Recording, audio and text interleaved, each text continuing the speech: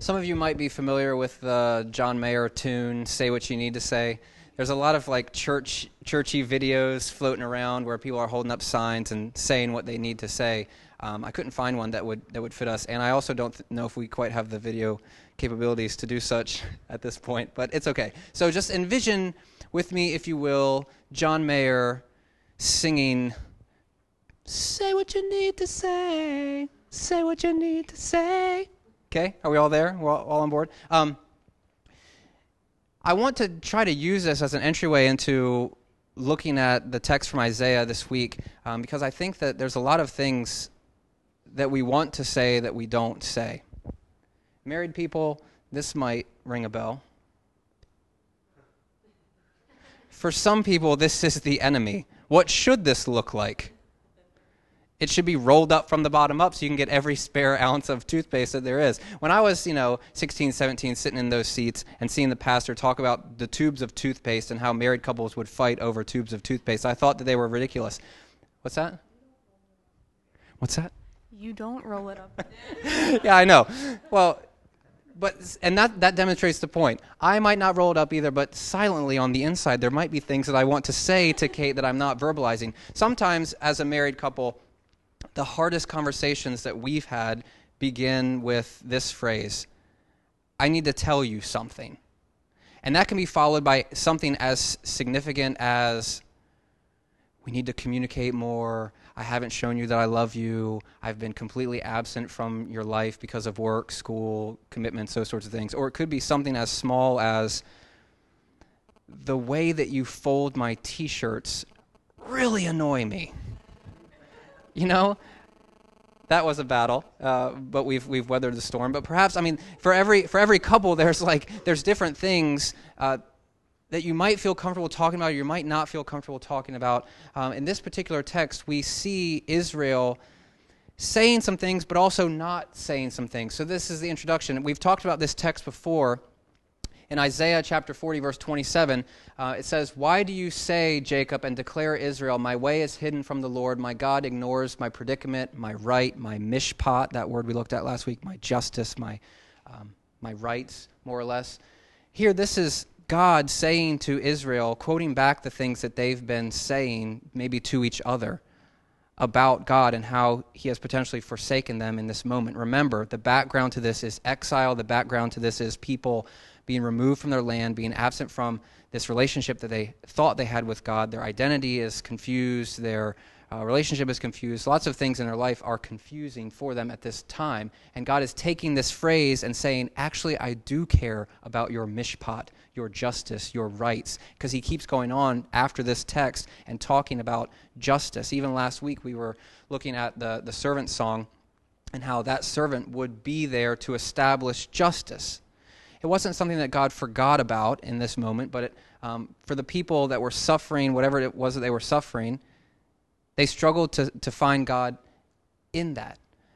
They would also verbalize things in this situation like this. This is from Psalm 44. It says, "But now you've rejected and humiliated us. You no longer accompany our armies. You make us retreat from the enemy. Our adversaries plunder us. You've handed us over like sheep for butchering. You've scattered us among the nations. You've sold your people for nothing, not even bothering to set a decent price." This is the people of Israel in covenant relationship with God, talking about how God, in their mind, has not lived up to his end of the bargain.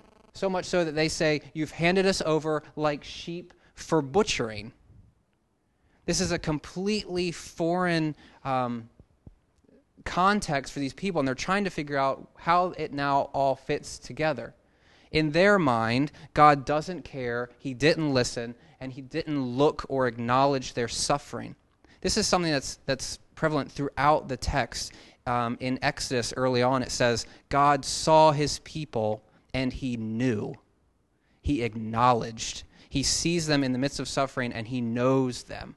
So here, this is Israel saying, God, you didn't see us, you didn't look upon us, you haven't acknowledged us, we're completely forsaken, and here we are, and we have no idea what it is that we're doing. So here's the question I want to pose to you today, and I don't think this is a complete misreading of the text here, but are there moments when we either say or want to say similar things? You don't care. You haven't seen me. you don't acknowledge me, you haven't heard the things that I'm saying to you? Are there moments in our life when that is our cry, when we can dip into the Psalms and say, you've handed us over like sheep for butchering? And is it also in those moments when you don't take the advice of the sage philosopher of our time, John Mayer, in saying what you need to say? Is that just something that you absorb and you don't let that be uttered? Why is it that you think these things are left unvoiced in the church? Because I'm going to go ahead and presuppose that each and every one of you has a story, and each and every one of you has hurts and baggage and bitterness and resentment, and all those things, whether it be against the church in particular or against God for things that you think that he has done, or against the people in the pews that have mistreated you. There's been some statistics recently that talk about why people are leaving the church. It seems as though people ages 18 through 29, which makes up a big chunk of our demographic here, are leaving the church in droves. And some of them are saying things like this. 38% of them are claiming to have experienced a time where they significantly doubted their faith. And then on top of that, 36% would agree with the statement, I don't feel that I can ask my most pressing life questions in the church. It seems as though the church is not a forum in which people can verbalize the very deep-seated issues that they have, whether it's against God or just how to manage life and how to do relationships and how to have friendships and the baggage that we carry with relationships with our parents or siblings or who knows, the experiences that we've been through, whether they be death or divorce or tragedies of some form or fashion. We don't feel as though we can bring those to the table because in this room, at least, you have to come in with a smile and a mask, and you have to do the game that we all think that we have to do. And when that happens, we don't give voice to the doubts and to the issues and to all of the things that we have going on. Now, I also understand that this is only, 2 out of 5 people, and this is ages 18 through 29. So maybe some of you have weathered storms. You're coming out on the other side, and you're saying, I'm not there anymore, to which I say, great. Are you even able to utter the things that you think about God, the praises that you have about who he is and what he's done for you? Are you able to utter those things, or are those the statements that you keep buried in your hearts and minds? It seems as though there's a communication breakdown in this place and in churches in general where we don't talk honestly. I've told you guys this 100 times, and some of you know this firsthand because you've been my students, but as a high school teacher, the one thing that I long for my students to get is honesty. For me, it's just as much of a win, and this is going to sound kind of stupid, for them to look me in the face and say, Mr. James, I just don't buy it, and here's why. Then pretending, wearing the mask, going to chapel, closing their eyes, worship, raising their hands, doing all the things that they think that they want us to do, and not ever being honest with where they're at with regard to Jesus. I wish also that the church was a place where we could be honest about past hurts and bitterness or just the doubts that we have, the things that we can't necessarily accept. But it seems as though there's things that aren't being said in this place. So the question then becomes, what is going on under the surface? And here I'm talking about under the surface of you as individuals, me as an individual, us as a corporate body. Like, what's going on underneath the surface below the masks that we wear or the cliche phrases that we say? And again, for some of you, this isn't where you're at. And I think that's awesome. If you've gone through those things and you understand who Jesus is and you're trying to make do, then set the example for us where you can be honest and open about how to do life in the midst of that. So it seems like what's being left unsaid a lot of times in the church and just in Christianity in general is doubts, questions, anger, bitterness, resentment, all these things that just kind of sit there and grow and grow and grow and grow until finally you snap and you just walk away. Those are the things that might not be receiving a voice. For some of you, I'll just go ahead and say it, it might be so deep-seated that it doesn't even seem like it's an issue. Oh yeah, well my dad left, 15, 20 years ago, but I'm fine now.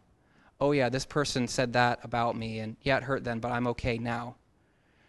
Even just the daily struggles of sickness and health issues and those sorts of things, we've kind of pushed them down so far that they're not issues anymore. We haven't necessarily really dealt with them because we don't feel that we have a situation or a forum in which to do so. That's sort of painful. Here's the review, and this is how we're going to tie this in. Last week we talked about the servant songs, which is what I just told you about. And here in this first bit in Isaiah 42, God is claiming that he has chosen Israel to do a specific task. And he's claiming that by getting very personal, saying, you know that you're in the midst of exile, you've been removed from the land, but hear these things I want to say about you. You're my servant. You're my chosen. You bring me delight. I put my spirit upon him or them, as if we're going to look at it as Israel, and he's going to bring justice to the nations. He won't cry out, and remember that verb there is something about having this painful experience. It's very potentially the case that this servant will go through pain and suffering and difficulty. God continues, I, the Lord, have called you for a good reason. I will grasp your hand and guard you and give you as a covenant to the people, as a light to the nations, to open blind eyes, to lead the prisoners from prison, and those who sit in darkness from dungeons.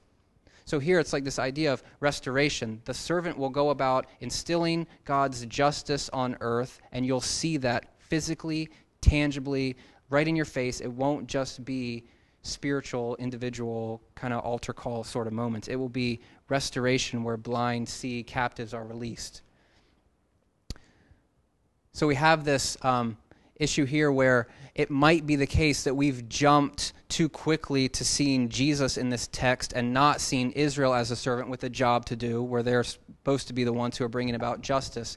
But here, even if we understand that Israel is a servant, there's a huge problem with this. Because if you look at the historical context of this, there's this problem underlying the surface where in chapter 40 it's coming to be discussed at this time in this text that we're going to look at today. And namely, that's this idea that Israel cannot fulfill this role.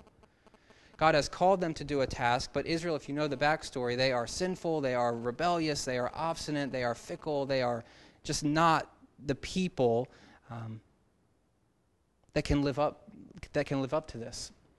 In fact, Israel might not even want to be the servant, and in fact, they might not believe that it's possible for them to be it. It's kind of like those scenarios in which that one person that you've been fighting for their approval your whole life tells you something, and you've heard the negativity so long that you can't even receive that. This morning, perfect example, Kate and I woke up, and I could tell that she wanted to tell me something. It's Father's Day, and for those of you that don't know, Kate's pregnant, so I'm going to be a father. And I told her early on, I don't want to celebrate Father's Day because I'm not really a father yet, just pseudo-father. But I could tell this morning that she wanted to say something to me, something like, this is what I'm guessing it was. It was pretty good in my mind. I love you, you're a good person, I can't wait to have this child, and you can be a good dad. That's what I thought it was. Don't burst my bubble. But I cut her off right before she could even say it because, and this was my quote to her, I can't take that kind of stuff. And this is from my wife.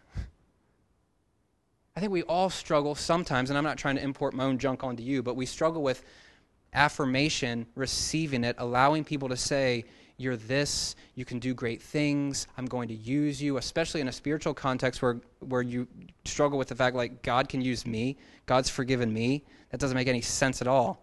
Didn't he see what I was up to the last week or two? I'm just not there. So we have these struggles and difficulties with affirmation. And I would imagine that Israel, they're ticked because they've been booted out of the land. They don't have that relationship anymore. God hasn't made good on the promises that he's been promising them for years and years and years. But also I think when they begin to hold the mirror up, they can't accept it or think it's possible because they know who they are at the very core of their beings. So this is what's happening in Isaiah 42, and this is how the poet is addressing these things. It begins in verse 18. Hear, deaf ones, and blind ones, look and see. Who is blind if not my servant, and deaf like my messenger whom I send? Who is blind like the restored one, blind like the servant of the Lord? Most people think that underlying these verses here and underlying this text is an unspoken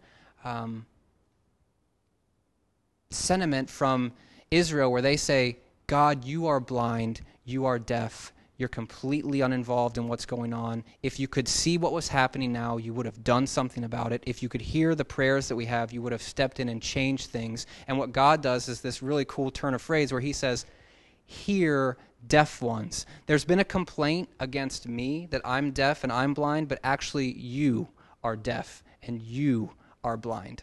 This is pretty ominous at this point in time. The poet, he's very encouraging, comfort my people. I will tend you like a little ewe lamb and hold you close to my chest. But here it's like, you're deaf, you're blind, you don't get it, okay? But hold on, it gets better. So he's mixing in these terms of you're blind and you're deaf, but also keeping them tied to him by saying, you're my servant, you're my chosen one, you're the one that is going to do this great works of justice, you're going to be fulfilling my plans, okay? So we continue on. Which of you will listen to this? Which will pay attention and respond from now on? Who gave Jacob to the looter and Israel to the plunderers? Wasn't it the Lord, the one we sinned against? So here, this question that's coming back is, who gave you up to be in exile? And the obvious answer is God. This one is tough to swallow at times because when you just stay there and you camp out there, some people will take that into God becoming the author of all things bad. God becoming the author of every sort of calamity that you face, every sort of storm that you have to weather, every sort of difficulty that you go through, God being the author of that. I struggle with that personally, and this is me detach what I'm about to say from the person who's supposed to know what they're talking about and just allow me to be the person who doesn't maybe know what they're talking about. The way that I kind of reckon this in my mind is there's things that happen here that God allows to happen, yes, but those things that sometimes happen cause him to weep and mourn and wait for the day when his son will return and bring about restoration.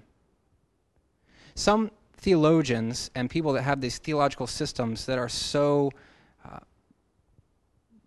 minute that they begin to say things like, oh, that rape that happened, yeah, God planned that. Oh, that sickness that eventually took the life of this person, yeah, God planned that. I don't really want to get into the game of saying what God plans and what God doesn't plan.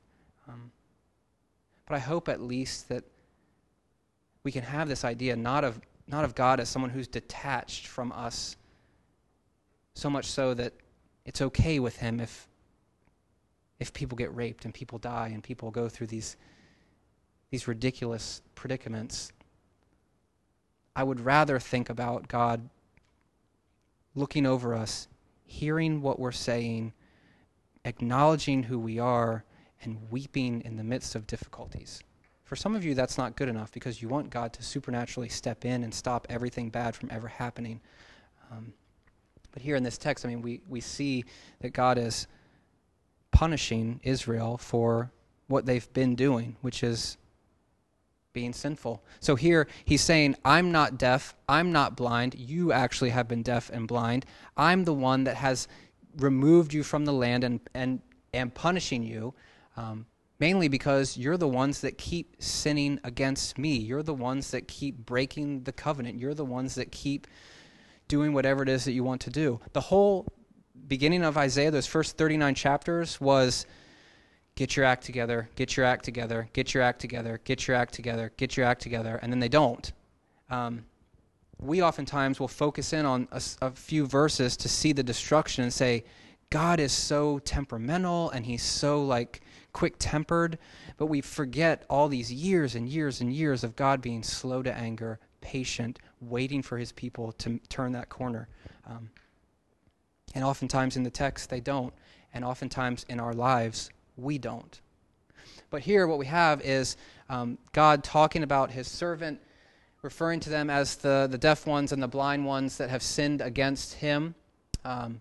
So it seems as though the end of this text is not going to be good. What goes on underneath the surface, namely Israel saying, God, you have been inattentive, you have been blind, you have been deaf, is brought to light in this text. But the reality is Israel is the blind one and the deaf one and ultimately the ones at fault. So this unspoken bitterness against God that Israel has been brought to light and has actually been turned on its head, where it says, I'm not the one that's at fault here. You need to look at yourself in the mirror. Isaiah 43. This is setting the text here is, it seems as though everything that Israel is about to get and has received in the past is due judgment for all of their sins. It seems as though what's happening is not going to be good. Remember, throughout Isaiah in these first few chapters, it's been courtroom scenes where Israel or God is trying to give testimony. And in these last few verses, it's been that. It's been a courtroom scene. And if you're in court and these are the things that are being said about you, you're deaf, you're blind, you're sinful, you're the ones at fault here, the verdict, you can't anticipate it, is not going to be a good one. But there's an amazing turn as we jump into Isaiah 43. It says, but now. Some people, when they look at New Testament texts, would say like these are the two greatest verses in all of the Bible because it's like a gospel turn. But now, says the Lord, the one who created you, Jacob, the one who formed you, Israel, don't fear, for I have redeemed you. I have called you by name. You are mine. That text there is even in the midst of your sinfulness, even in the midst of you being rebellious and obstinate and whatever else. I am with you. I am for you. You have nothing to fear. I have redeemed you. That's like a family obligation. This idea of redeeming isn't just you go redeem somebody. It's like your family members are fighting for you and redeeming you. There's a relationship that has to happen in order for that to take place. I have called you by name, and you are mine. It's like this is the ultimate affirmation. Again and again and again, Israel keeps hearing, I've called you by name. I know who you are. And as some pastors would throw in, I know how many hairs are on your head. Like I know the things about you that make you tick. In fact, I've created you that way. You are mine. For the person sitting by the rivers of Babylon, again, these might be things that you have difficulty hearing. For you and I, they might be things that we have difficulty hearing. To imagine God saying to me, Josh, you are mine. I have redeemed you. I have a job for you to do. I have entered into this like familial relationship with you. I've called you by name. I know who you are. One of the greatest things ever is when people that you think are really cool call you by name. Yes, I'm 31 years old. Yes, I still believe that to be true. It's like the people that you really look up to, when they know who you are, and sometimes there's those cool moments when you haven't even introduced yourself to that person and they know who you are. You know what I mean?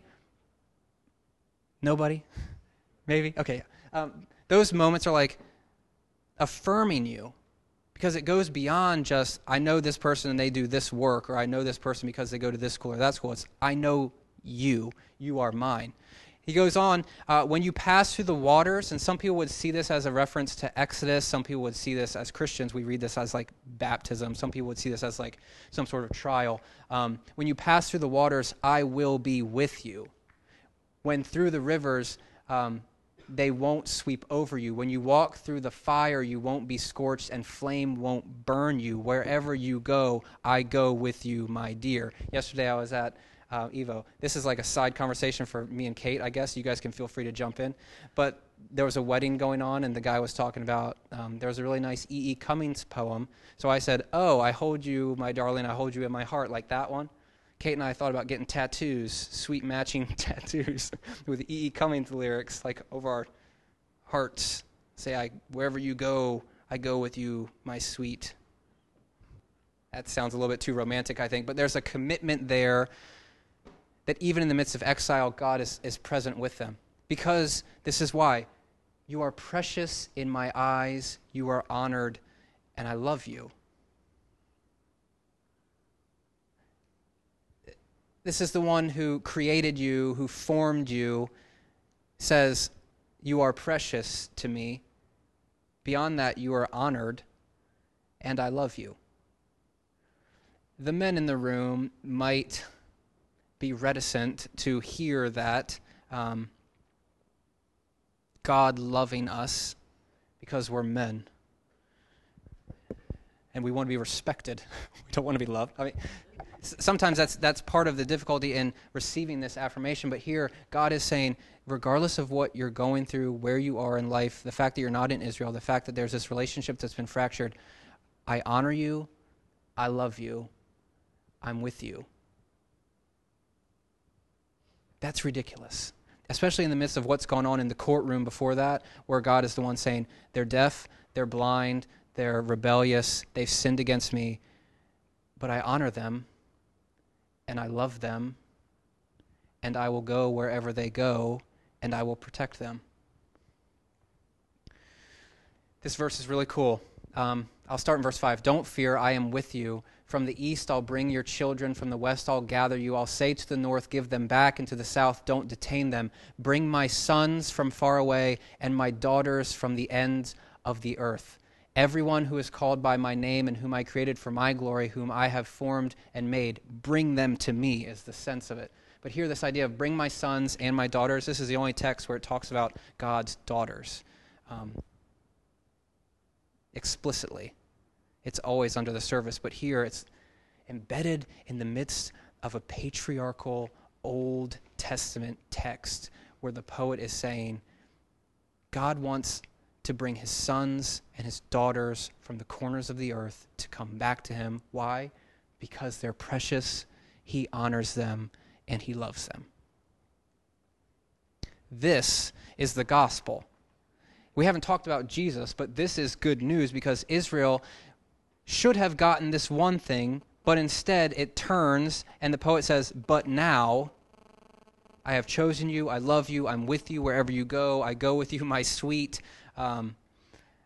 You're precious, you're honored, I love you. What Israel deserves, it didn't receive because, again, you are precious in my eyes, you are honored, and I love you. And here, this is where it gets interesting. There's another turn. So here what we've seen is the courtroom scene, Israel is guilty, and they should be punished, and they have been punished to some degree. But God comes back and says, I will go where you go, I will fight for you, I will protect you, I honor you, I cherish you, I love you. But now there's another turn. Bring out the blind people who have eyes, the deaf ones who have ears. All the nations are gathered together and the peoples are assembled. It's another courtroom scene where God is calling witnesses. Which of them announced this? Who predicted to us the past events? Let them bring their witnesses as a defense. Let them hear and say, it's true. Verse 10, you are my witnesses, says the Lord, to my servant, the one that I choose, so that you would know and believe me and understand that I am the one. Israel did not probably have this mindset that God cared about them at all because of their predicament.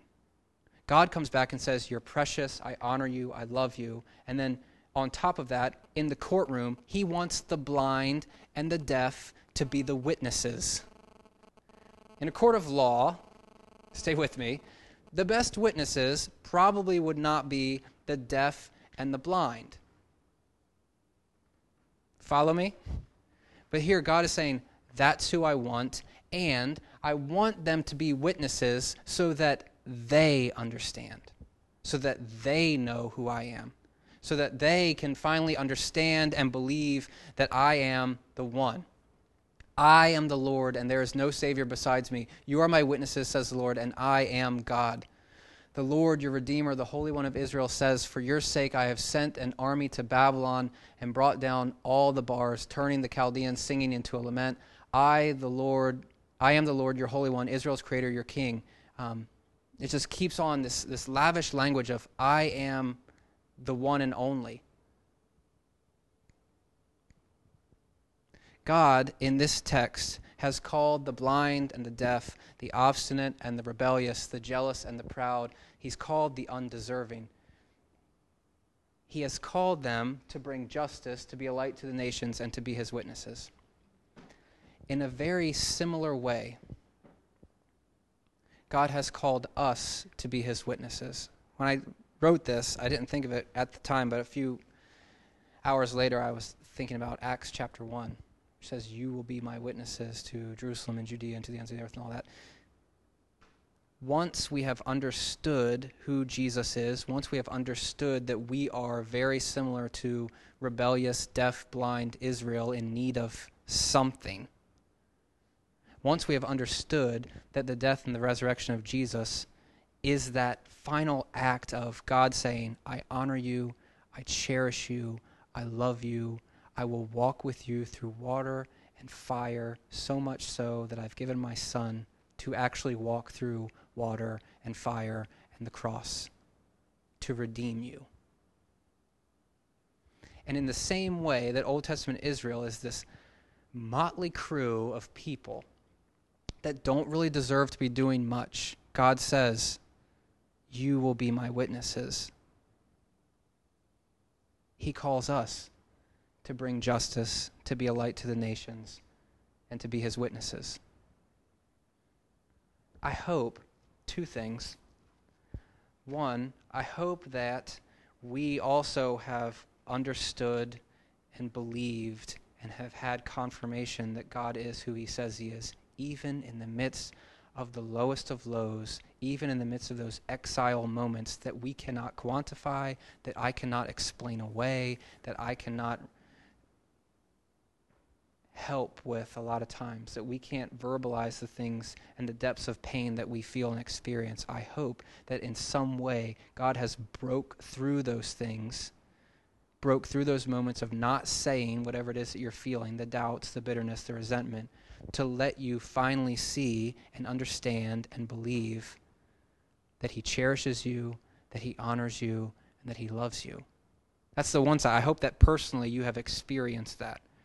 I hope, as much as we talk about the death and resurrection of Jesus, I hope that there's this acceptance and commitment to the gospel that is changing your life then, now, and tomorrow. Where you can see it, you can feel it, you can experience it. I understand that that's very romantic in the sense that it doesn't quite happen all the time, but I hope there's little flags in the ground moments where you can say, yeah, it's real. Yes, it's real. And you can look back and see his hand on these things, and you can accept the fact that he cherishes you and honors you. Second, once you've gotten there, I hope that we understand and we can hear this affirmation from God that says, you are cherished, you are honored, you are loved. I want you to bring about justice to the nations. I want you to go and be a light to the Gentiles. I want you to be witnesses for me at work, at home, in your relationships, in the supermarket, wherever you are. I want you to be an ambassador of me. What does that look like? Don't know. I would imagine it looks different for each and every one of you because we've been created differently with different passions, desires, conversations, friends, all these different things. But I would hope that that's a real desire and passion in your life to be a witness, even though we're deaf and we're blind and we're not the people that you might think God should use, could use, or would use. He honors you. He cherishes you. He loves you.